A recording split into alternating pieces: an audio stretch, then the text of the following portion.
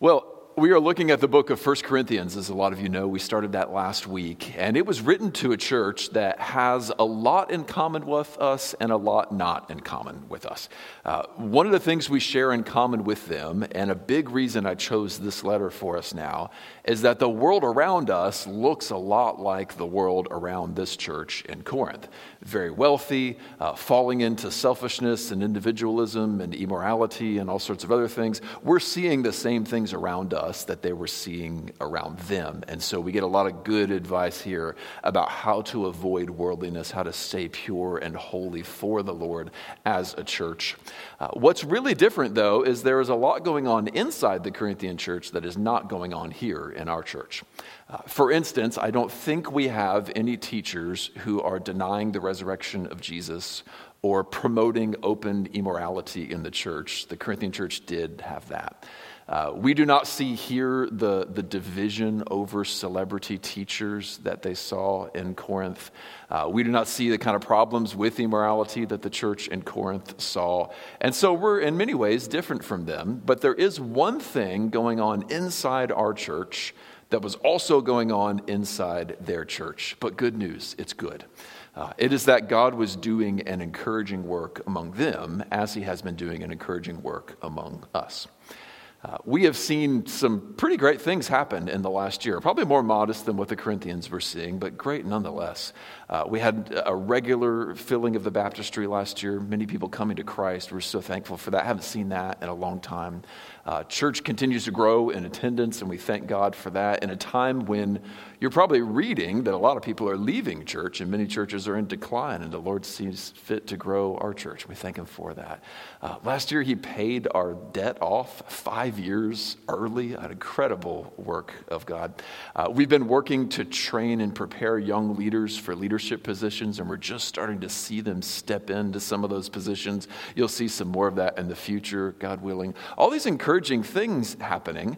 Well, there were kind of big, spectacular versions of that in the Corinthian church too.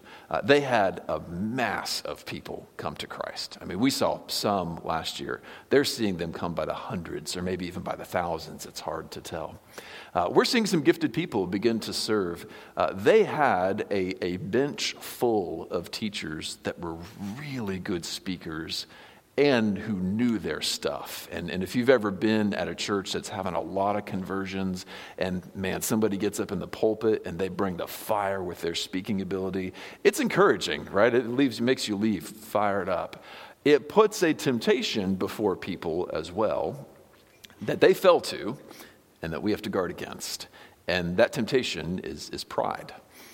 When you see the Lord do a mighty work in your church, and then you see the giftedness of the people around you, and you see either financial benefit or some other things like that, it's possible to say in your heart, well, of course our church is growing. We do church better than those other churches do, right?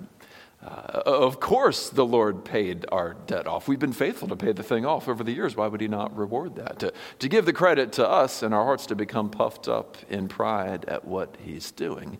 The Corinthian church fell to that temptation. It led to big egos, big heads among them, which eventually led to division, immorality, and many other things. Paul is going to correct them for that. But before doing that, he lays the foundation. He shows them why pride should have nothing to do with the Christian life, why pride is essentially the opposite of the Christian faith in the first place. And that's the part of the letter we're going to read today, the foundation of why humility and thankfulness are such great marks of the Christian life. So if you're just joining us, we're early in a series on the book of 1 Corinthians, a letter that Paul wrote to the church in Corinth to call them back from the rampant immorality and self-centeredness of the world around them to a life of holiness and love under the lordship of Jesus. Right now, we're in the early parts of that letter where we will see the foundation of why humility and thankfulness are so important in the Christian life. Let's read chapter 1, verses 4 through 9.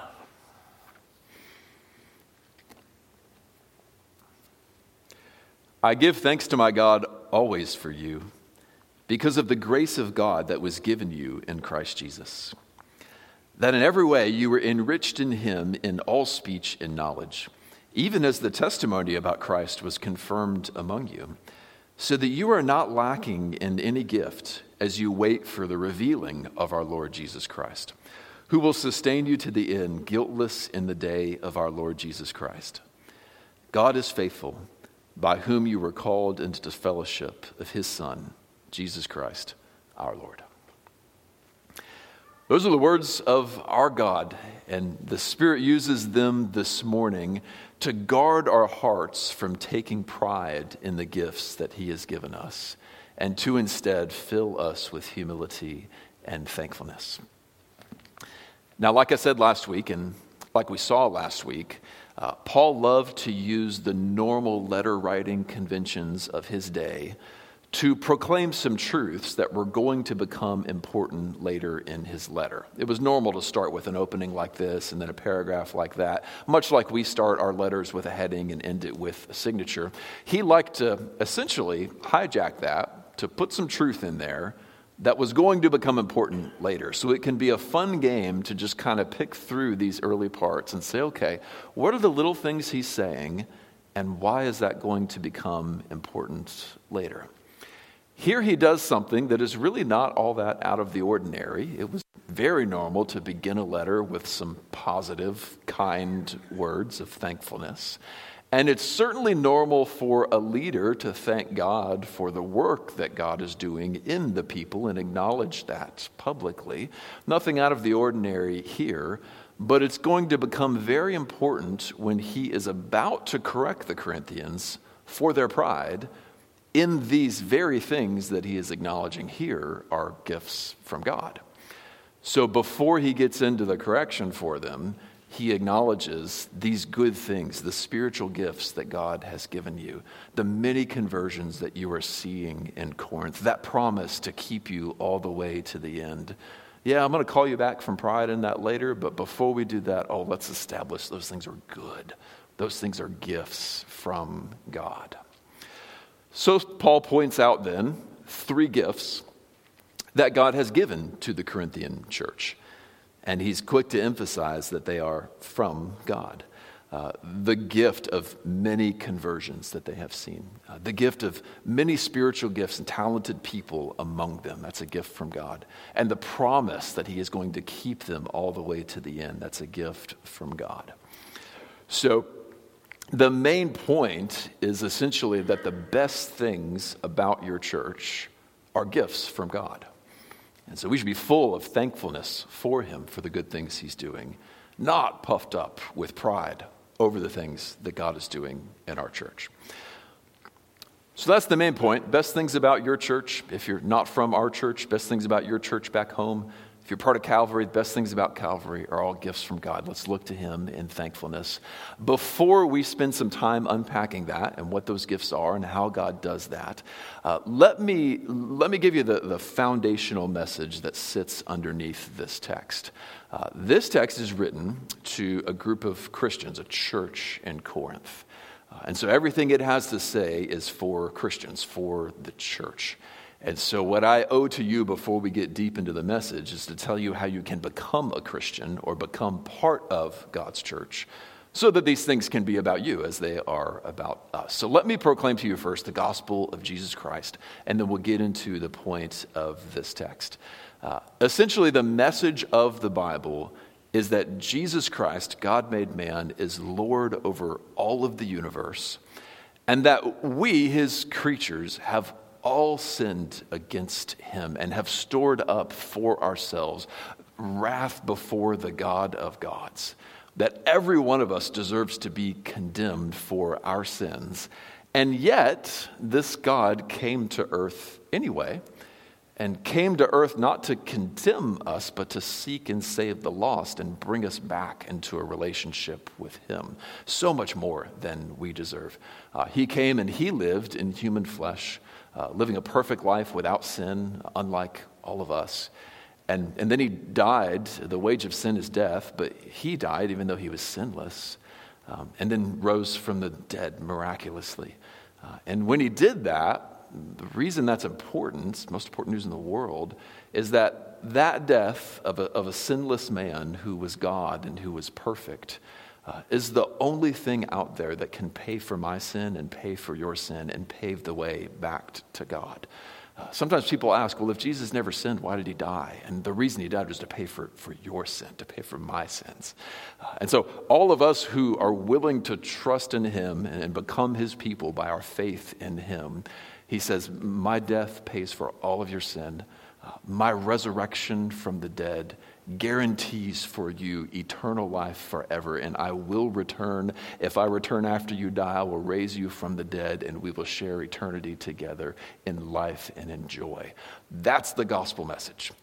And my call to you is, if you want the things we're talking about here to apply to you, if you want to receive that admission into his people with grace and forgiveness, just look to Jesus and ask for him to save you. He is powerful to do it. He's willing to do it. He even reaches out his hand to you. Just reach and grab him and he will save you. There's the gospel message.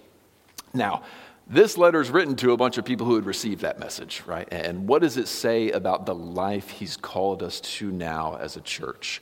Well, he says that the best things about our church are all gifts from God. Let me go through the 3 gifts that he outlines. And I'll tell you before we do that, we're going to spend most of our time, like 75% of our time on the first one. So if we're like 15 minutes later and not to the second point yet, don't get scared. The second 2, very short, right? We'll spend most of our time on the first one, and then we'll talk a little bit about how that applies to us here at Calvary. So 3 gifts of God that are from him. First, when someone comes to faith in Christ, it's a gift from God. We see this in 3 places in this text, the beginning, the middle, and the end.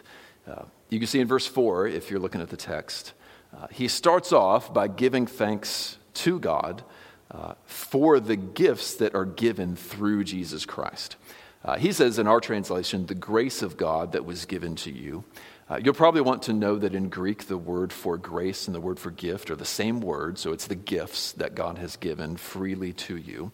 And so we know then that the rest of the paragraph is about gifts that God has given freely. So in verse 6, when he says, even as the testimony about Christ was confirmed among you, he's saying that that is a gift from God. So the fact that the testimony of Christ, that's the gospel, the message I just proclaimed to you, took root in Corinth. And a lot of people received the gospel in Corinth, and it took root in their hearts and was confirmed in them. He says that is a gift. That's not your own doing. That's a gift from God. It's not by works, so that no one can boast. He even says this in a way that emphasizes the fact that God did that work and that they didn't. Now, when we are talking about things that people do, you can use active language to emphasize your own actions, or you can use passive language to take the attention off of your actions. Have you ever done this when you need to apologize for something? You could put all the emphasis on your own actions, which is the right thing to do, right? I did this thing. It was wrong of me to do that thing, and I am sorry, right? That's active language. Or if you want to kind of skirt around it and admit it, but not take credit for it, you might say something like, some mistakes were made the other day, right? And now you've kind of admitted it, but you're not putting the emphasis on your own actions, right? You're using passive language to take the emphasis off what you've done. Well, whenever we talk about anything, we can do that. We can talk that way about our own conversions, right? Now, when you came to Christ, you certainly did a lot, right? You probably listened carefully to a gospel message or read it carefully in the scriptures to make sure you got it. And you made a deliberate choice to trust in Jesus Christ. So you did some things. And you could tell the story in a way that highlights that. You could say, I heard the gospel and I put my faith in Jesus and I was saved, right? That emphasizes what you did. Or you could say, I repented of my sins and I trusted Jesus for salvation. It'd be true if you said that, right? Or because God did so much along the way, you could also tell the story in a way that takes the emphasis off of you and puts it on God. You could say, the Lord saved me when I was 12 years old, right? Now the emphasis isn't on what you did. You could say, God brought the gospel to me at a summer camp one day. Now the emphasis is on what God did. Those are both true, right? And you can just word it either way, depending on what you're trying to do. Why did I tell you all that? Because Paul very intentionally chooses the second one. He does not say, even as you received the gospel and trusted in Christ.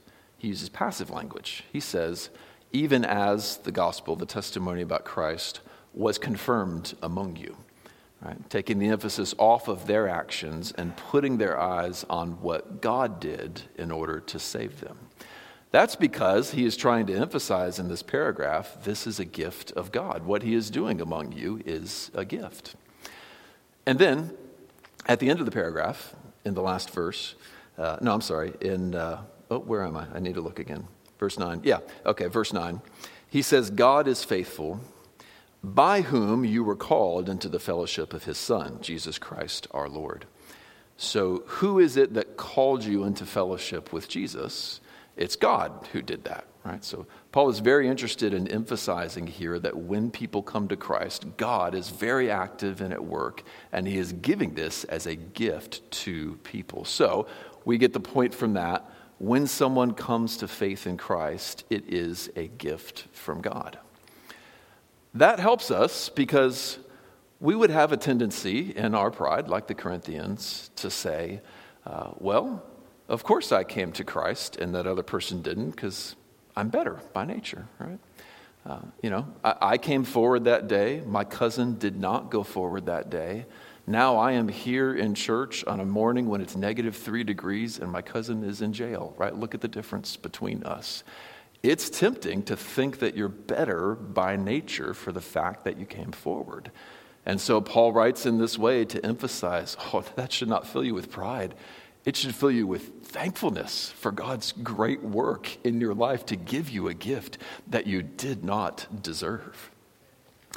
So every step of the way, if we think back to our conversion stories, those of us that remember our conversion vividly and have come to Christ, you can probably trace how much God was at work in that day. Just to the very fact that you landed somewhere where the gospel was preached was probably not part of your plan that day, right? Maybe a few of you were earnestly seeking for the truth and you were looking, you knew something was out there and then you found it in the gospel. But most of us would have to say even hearing the gospel that day was an interruption in our plan for the day, right? Some of you went to summer camp to play basketball and meet girls, and the Lord had the gospel proclaimed there, and you came to Christ. Some of you came to church one day because your parents just brought you there. You weren't waking up in the morning thinking, I really need to hear the gospel. I'm going to go hear the gospel and respond to it. Someone else brought you there. It was a work of God, one way or another, to bring you to a place where the gospel was proclaimed and to bring the good news to that place so that you could hear it. Without his work, you never even would have heard the message in the first place.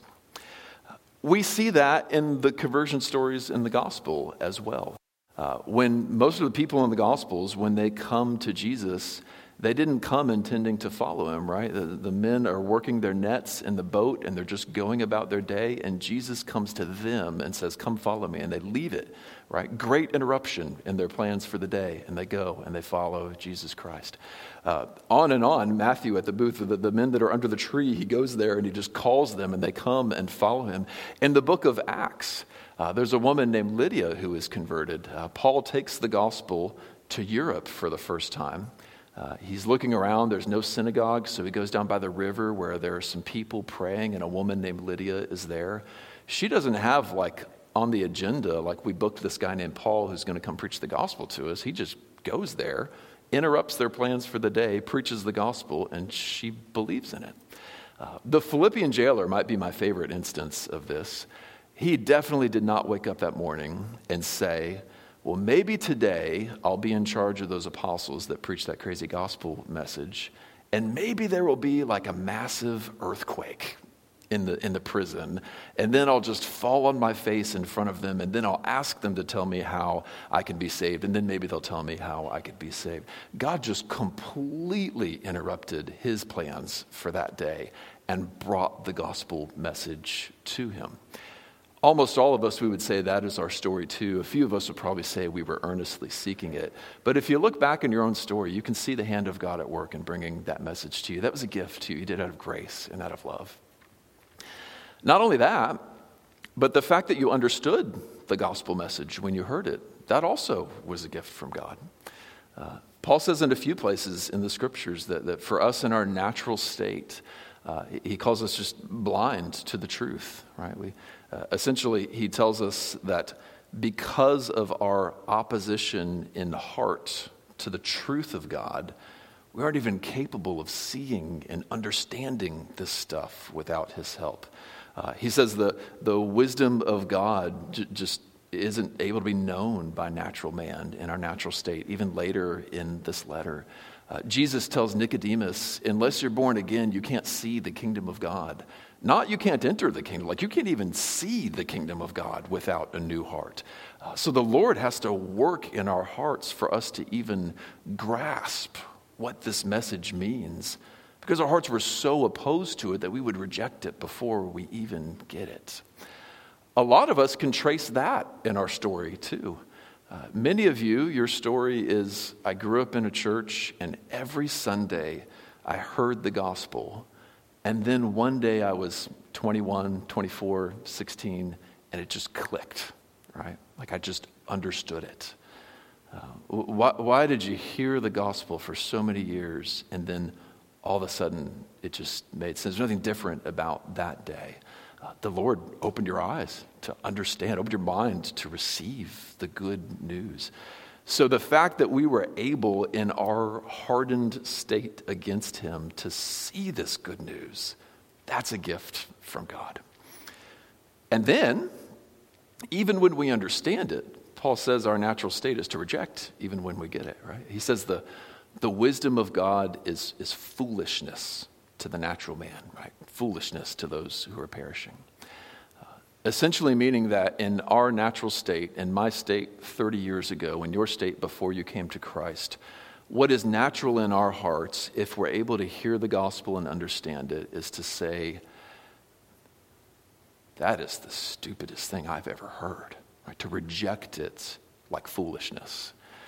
But the Lord says to us, I will give them a new heart, right? I will remove the stony heart from their chest and I will put a heart of flesh in its place.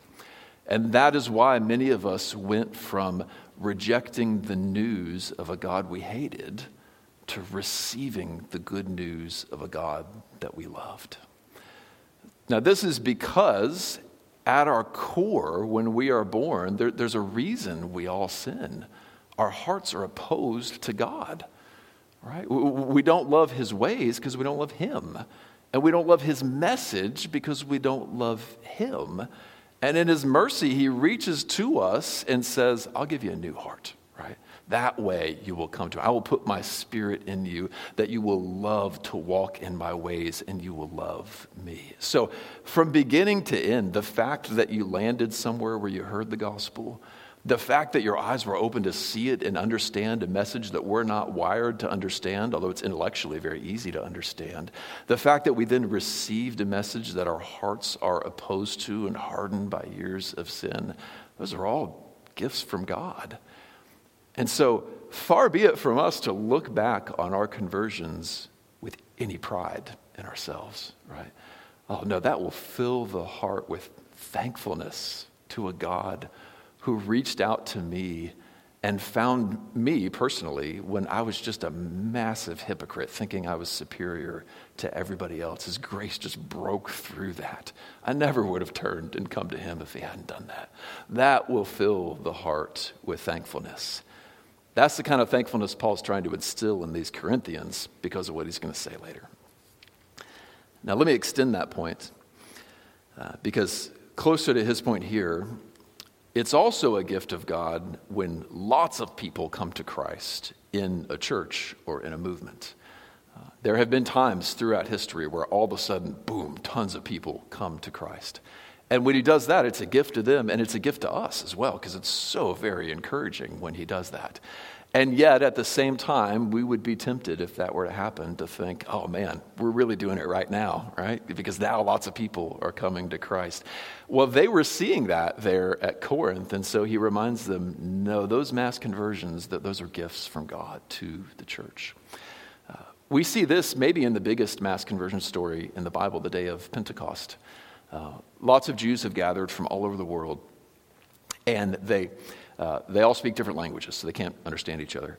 And all of a sudden, the Spirit of God is just poured out upon them in tongues of fire, it says. There's maybe even visible fire. And all the people can suddenly understand each other, though they speak different languages. And so like something supernatural is going on here. And then Peter gets up to preach, and it says he got up full of the Spirit, right? The Spirit was upon him. And now one of the themes under this is we are also doing things, like he did a thing there. He preached a knockout sermon. I mean, he let it go. And then after this, he does this full of the Spirit, and then the people, it says, are just cut to the heart, like the Spirit just broke their hearts over their sin. And they cried out and they said, what do we do to be saved? He said, repent and believe the gospel, every one of you. And 3,000 people came to Christ. It's incredible. Now, the way that story is told, it's just so obvious it's God that did that, right? He poured his Spirit out. He filled Peter with his Spirit. When those kind of things happen, that they're gifts from God, we can't engineer that stuff like mad scientists. No, what we do when we want gifts is we go to the giver and we ask, right? And so that is why prayer is so much more important than cleverness when it comes to having a highly effective season of ministry. We just go to the giver and we ask him to pour that out for us. Now, one reason that really matters for us is because we as a church have been praying for a few years now that God would do that here, that he would pour out a revival right here at our church. Some of you have committed to praying for that every day. I've committed myself to praying for that every day. There are about 35 or so people who committed last year. Every day last year, they would ask the Lord to pour out revival. One of the ways you can measure a church's health is to ask, would we be ready if something like that happened? You can ask that institutionally. Could our kids ministry handle an influx of 50 kids all of a sudden? That's a good question to ask to gauge our health. Could our ushering system and all of our stuff handle an influx of people like that? We also need to ask, though, in our hearts, could our hearts handle that kind of success? If in God's kindness we baptize 100 people this year, what would we do in our hearts? Would we say, we finally figured it out. All right, let's write a book and tell everybody how to do church right? Or would we just look to God in unmerited grace, just thanking him for doing something we did not deserve? You can measure the health of a church today by asking, are we ready for him to do something like that tomorrow? What's one way we can be ready to fill our hearts with humility and thankfulness for his good work? This point also matters for those of you who are parents or who want to be parents one day. Also for those of you who are praying for your grandkids and your great-grandkids to come to Christ. Because especially when you're in the parenting phase, you are doing so much that matters for them, right? Whether or not you're faithful to read the Bible together as a family is going to matter.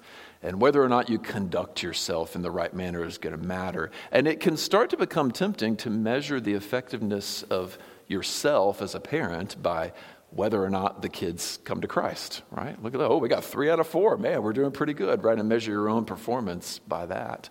But if instead we remember that anytime anyone comes to Christ, it's a gift from God, that frees us to love our kids faithfully, to do all of the opening the Bible together, teaching them, disciplining them, praying for them, and then just detach our egos from what the Lord does in their lives. It helps us remember that for all of the things we are doing in their lives, perhaps the most important is just constantly praying for them. It helps those of you who don't live with your grown kids anymore and don't have as much reach in their lives, and you're thinking, how will I influence them to come to the gospel now? Well, you still have just as much power in prayer as you ever had, and it's God's gift when they come to Christ. So double down on your prayers for them. If I could speak personally to you as a dad about this, one of the lessons he's taught me, seeing some of my own kids come to Christ, is it never happened when I suddenly figured out some smart thing to do as a dad. Every time that's happened in my home and one of the kids has had a work of God in their lives, we were just going about our flawed and faithful routine as a home and as a family and praying for them. And the same thing that didn't do anything yesterday and didn't do anything the day before and didn't do anything the day before that, all of a sudden just took root in their heart. That's how the Lord does it, because when they come, it's a gift from God. So go to God with dependence on Him for the sake of your kids, for the sake of your grandkids. It's a gift, and He loves to give those gifts. There's point one. When someone comes to Christ, it's a gift from God. Second, when God fills your church with talented people, that too is a gift. We see this in verse 5 and in verse 7. It's interrupted by verse 6. Our translation has dashes there around verse 6 to show that. Okay, so what are some of these gifts Paul's talking about? In verse 5, he says, that in every way you were enriched in him in all speech and all knowledge. That means there were a lot of people, they were rich with people who were really good speakers and were really smart, right? Wouldn't that be awesome, right? That's what they have. And then in verse 7, so that you are not lacking in any gift as you wait for the revealing of our Lord Jesus Christ. So he will later talk about spiritual gifts and how God gifts different people for different works. He is saying here, you guys are just flush with gifted people. You're not lacking anything. Imagine that at our church. Could you imagine if we had 24 Sunday school teachers who really knew their stuff and were incredible speakers? If we had a rotation of 6 people, 6 preachers who really knew their stuff and were incredible speakers.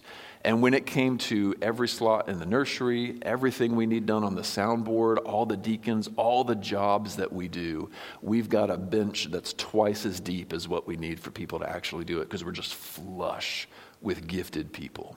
That's what the Corinthian church had. They weren't lacking any gift. They were enriched in every way, especially with good speakers and with knowledgeable people. Now, you get that kind of talent around you, and can you see the temptation to fall to pride? Man, we are really good at stuff, right? And immediately we can start to put our confidence in ourselves and forget that those abilities and those gifts, they come from God. And so Paul is saying to them, that too is a gift from God that I give thanks for. He gave you those talented people. So our second point then is that when God fills your church with talented people, that too is a gift. We see this happen over and over in the scriptures. God gives his people talented people to help. And inevitably we wind up putting our confidence in those talented people instead of in God. One of the really pointed examples is Moses. The Lord equips Moses to go to Pharaoh, lead the people out of Egypt. He has him raise his hands, and the Red Sea is parted, and they go through the Red Sea as on dry land, and they make it over to the other side. And then when they're over to the other side, Moses goes up the mountain to receive the law from God, and he's up there for a while. And so the people are without Moses, and they're like, oh no, we're without our God. We better make an idol. Because they had their trust in Moses. Moses, who led us out of Egypt, they say, is gone.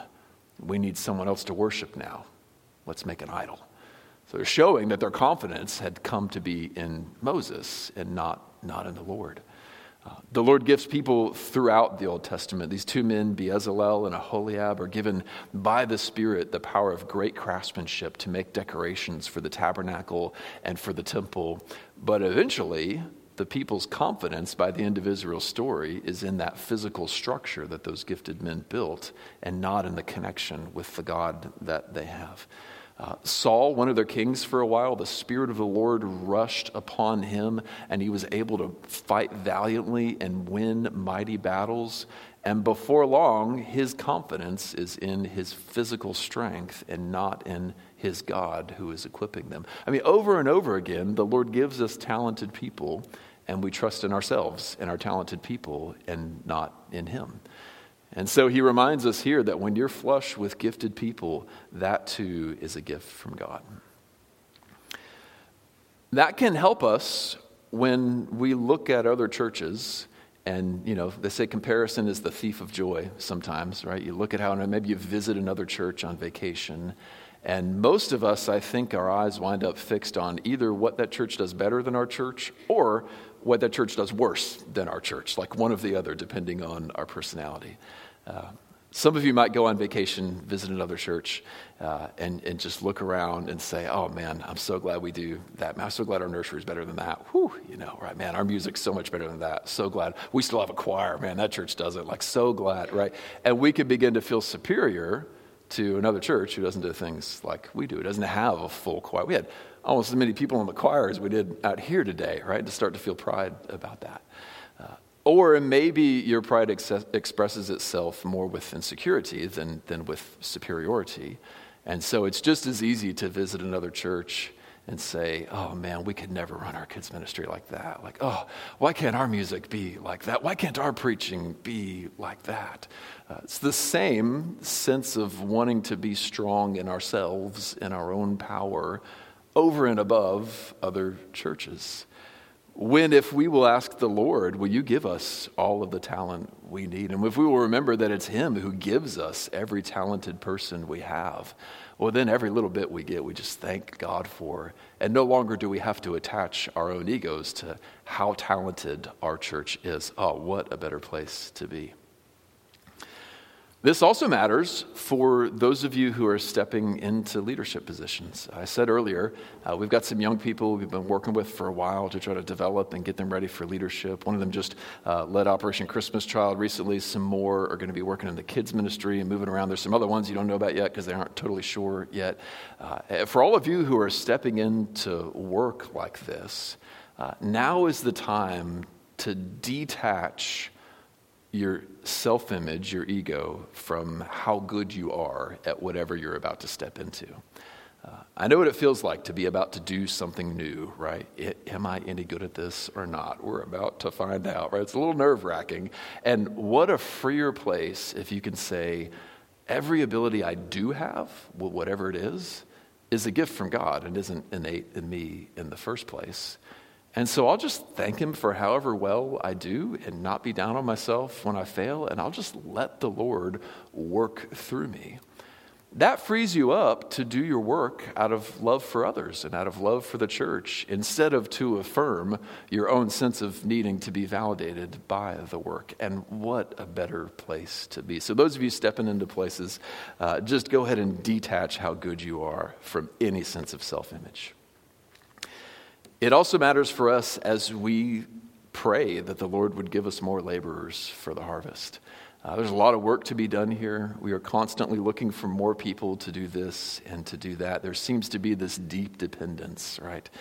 Let's put that dependence on God, right? The harvest is plentiful, the laborers are few. And so what do? Pray earnestly that the Lord will send out laborers into the harvest. We need gifted people. We have some, we need more. And so let's ask the Lord for that. So there's our second point. When God fills your church with talented people, it's a gift. Third and last, God promises to guard your faith until Jesus returns. God promises to guard your faith until Jesus returns. Now, those first two happen more and less in different churches, but this one is a promise made to every Christian. Right? Every Christian, if you have an earnest faith in Jesus Christ right now, Jesus himself has promised you that he will not let you go. He will keep you all the way to the end of your life, and then he will keep you in heaven until he comes back, so that when he returns, he will raise you from the dead, guiltless in Christ Jesus. You don't need to be scared about how this thing ends if your faith is in Jesus. We see that in verses 8 and 9. He has just invoked the name of Jesus Christ at the end of verse 7 there, and he says, who will sustain you until the end, guiltless in the day of our Lord Jesus Christ. And then interestingly, he starts off verse 9 with the word God is faithful, or the words God is faithful. So, kind of 2 points there, very related. He is going to sustain you to the end, and he's faithful. Interestingly, almost any time Paul talks about this idea, which we call perseverance of the saints, almost any time he talks about it, he uses that word faithful somewhere in the sentence, as if to invoke the fact that this is going to happen, you're going to make it to the end because of Jesus' faithfulness. As if to say that if he let you go, he would be unfaithful. Why is that? Well, that's because Jesus himself promises, no one will snatch them out of my hand. Right? Jesus himself promises, this is the will of him who sent me, that I should lose none of all that he has given me, but raise it up on the last day.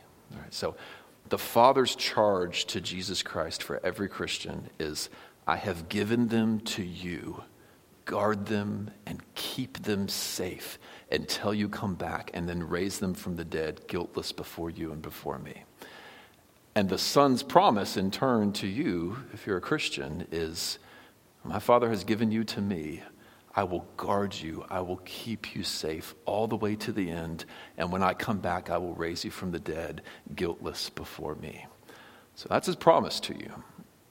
That's why when Paul starts talking about it, he uses the word faithful. He says in another text, the Lord is faithful, and he will establish you and guard you against the evil one. Why is he faithful? Because Jesus promised he would do that. He says, now may the God of peace himself sanctify you completely, and may your whole spirit and soul and body be kept blameless at the coming of our Lord Jesus Christ. God is faithful. He will surely do it, right? Invoking again that same promise. So Jesus promises he's going to keep every Christian all the way to the end, and Paul leans on that and says he is going to be faithful to do it. That is the Christian teaching of the perseverance of the saints. All those who earnestly trust Jesus today, he will keep them all the way to the end. You may go astray, he will bring you back. You may be steady Eddie the whole way. That's by his power. He is the one guarding us and keeping us.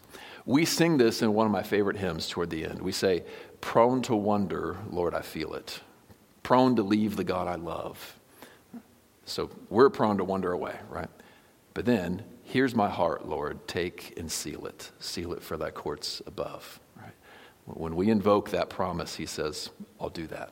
I'll seal you. I'll keep you all the way to the end. So God promises to guard your faith until the end. That means whatever you've been through, let's go look at our Christian lives again. We left off at your conversion earlier. Since then, what are those ups and downs you've been through? Some of you have been walking with Jesus for 60, 70 years. Lots of ups, lots of downs. Some of you, it's been 2 months, and there's been lots of ups. There's been lots of downs. And many of you, like me, can look back on an experience or two and say, how did I make it through that with my faith intact? Like, who keeps their faith through that? What happened? Well, what happened is the Lord was there and he guarded you and he kept you. And if you can say that about something in the past, you can say that about whatever's coming next as well. Whatever comes, be it a high, be it a low, he says, I'm going to keep you. The scriptures say, Lord, give me neither riches nor poverty, lest if I grow wealthy, I'll grow prideful and I'll forget about you. If I grow poor, I might steal and I might profane your name. Like really good times and really bad times both come with intense temptations, whether it's a high time of intense temptation or a low time of intense temptation. The Lord says, no one snatches them out of my hand. I will guard you. I will keep you to the end. This too is a gift. That means something when we look at our church's faithfulness as well. I thank God that as many churches have fallen away from teaching the scriptures into what I called last week ethical heresy when it comes to teachings on immorality, any number of things as well, taking their anchor away from the Word of God. Here in this church, I didn't have to steer us back to the scriptures when I got here. We were here, right? The Lord kept this church faithful. It is very easy, though, to put pride in that, right? To feel a sense of superiority. Those other churches are falling away, but not us, right? We're faithful. We're grounded, right?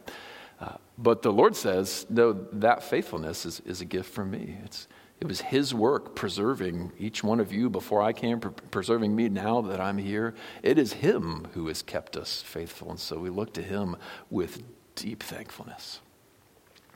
So, can you see what I mean when I say that pride is the opposite of Christianity, right? If we are going to say that every step of the way he did the work, what is there left to take pride in? Your abilities? Well, that's God working in you.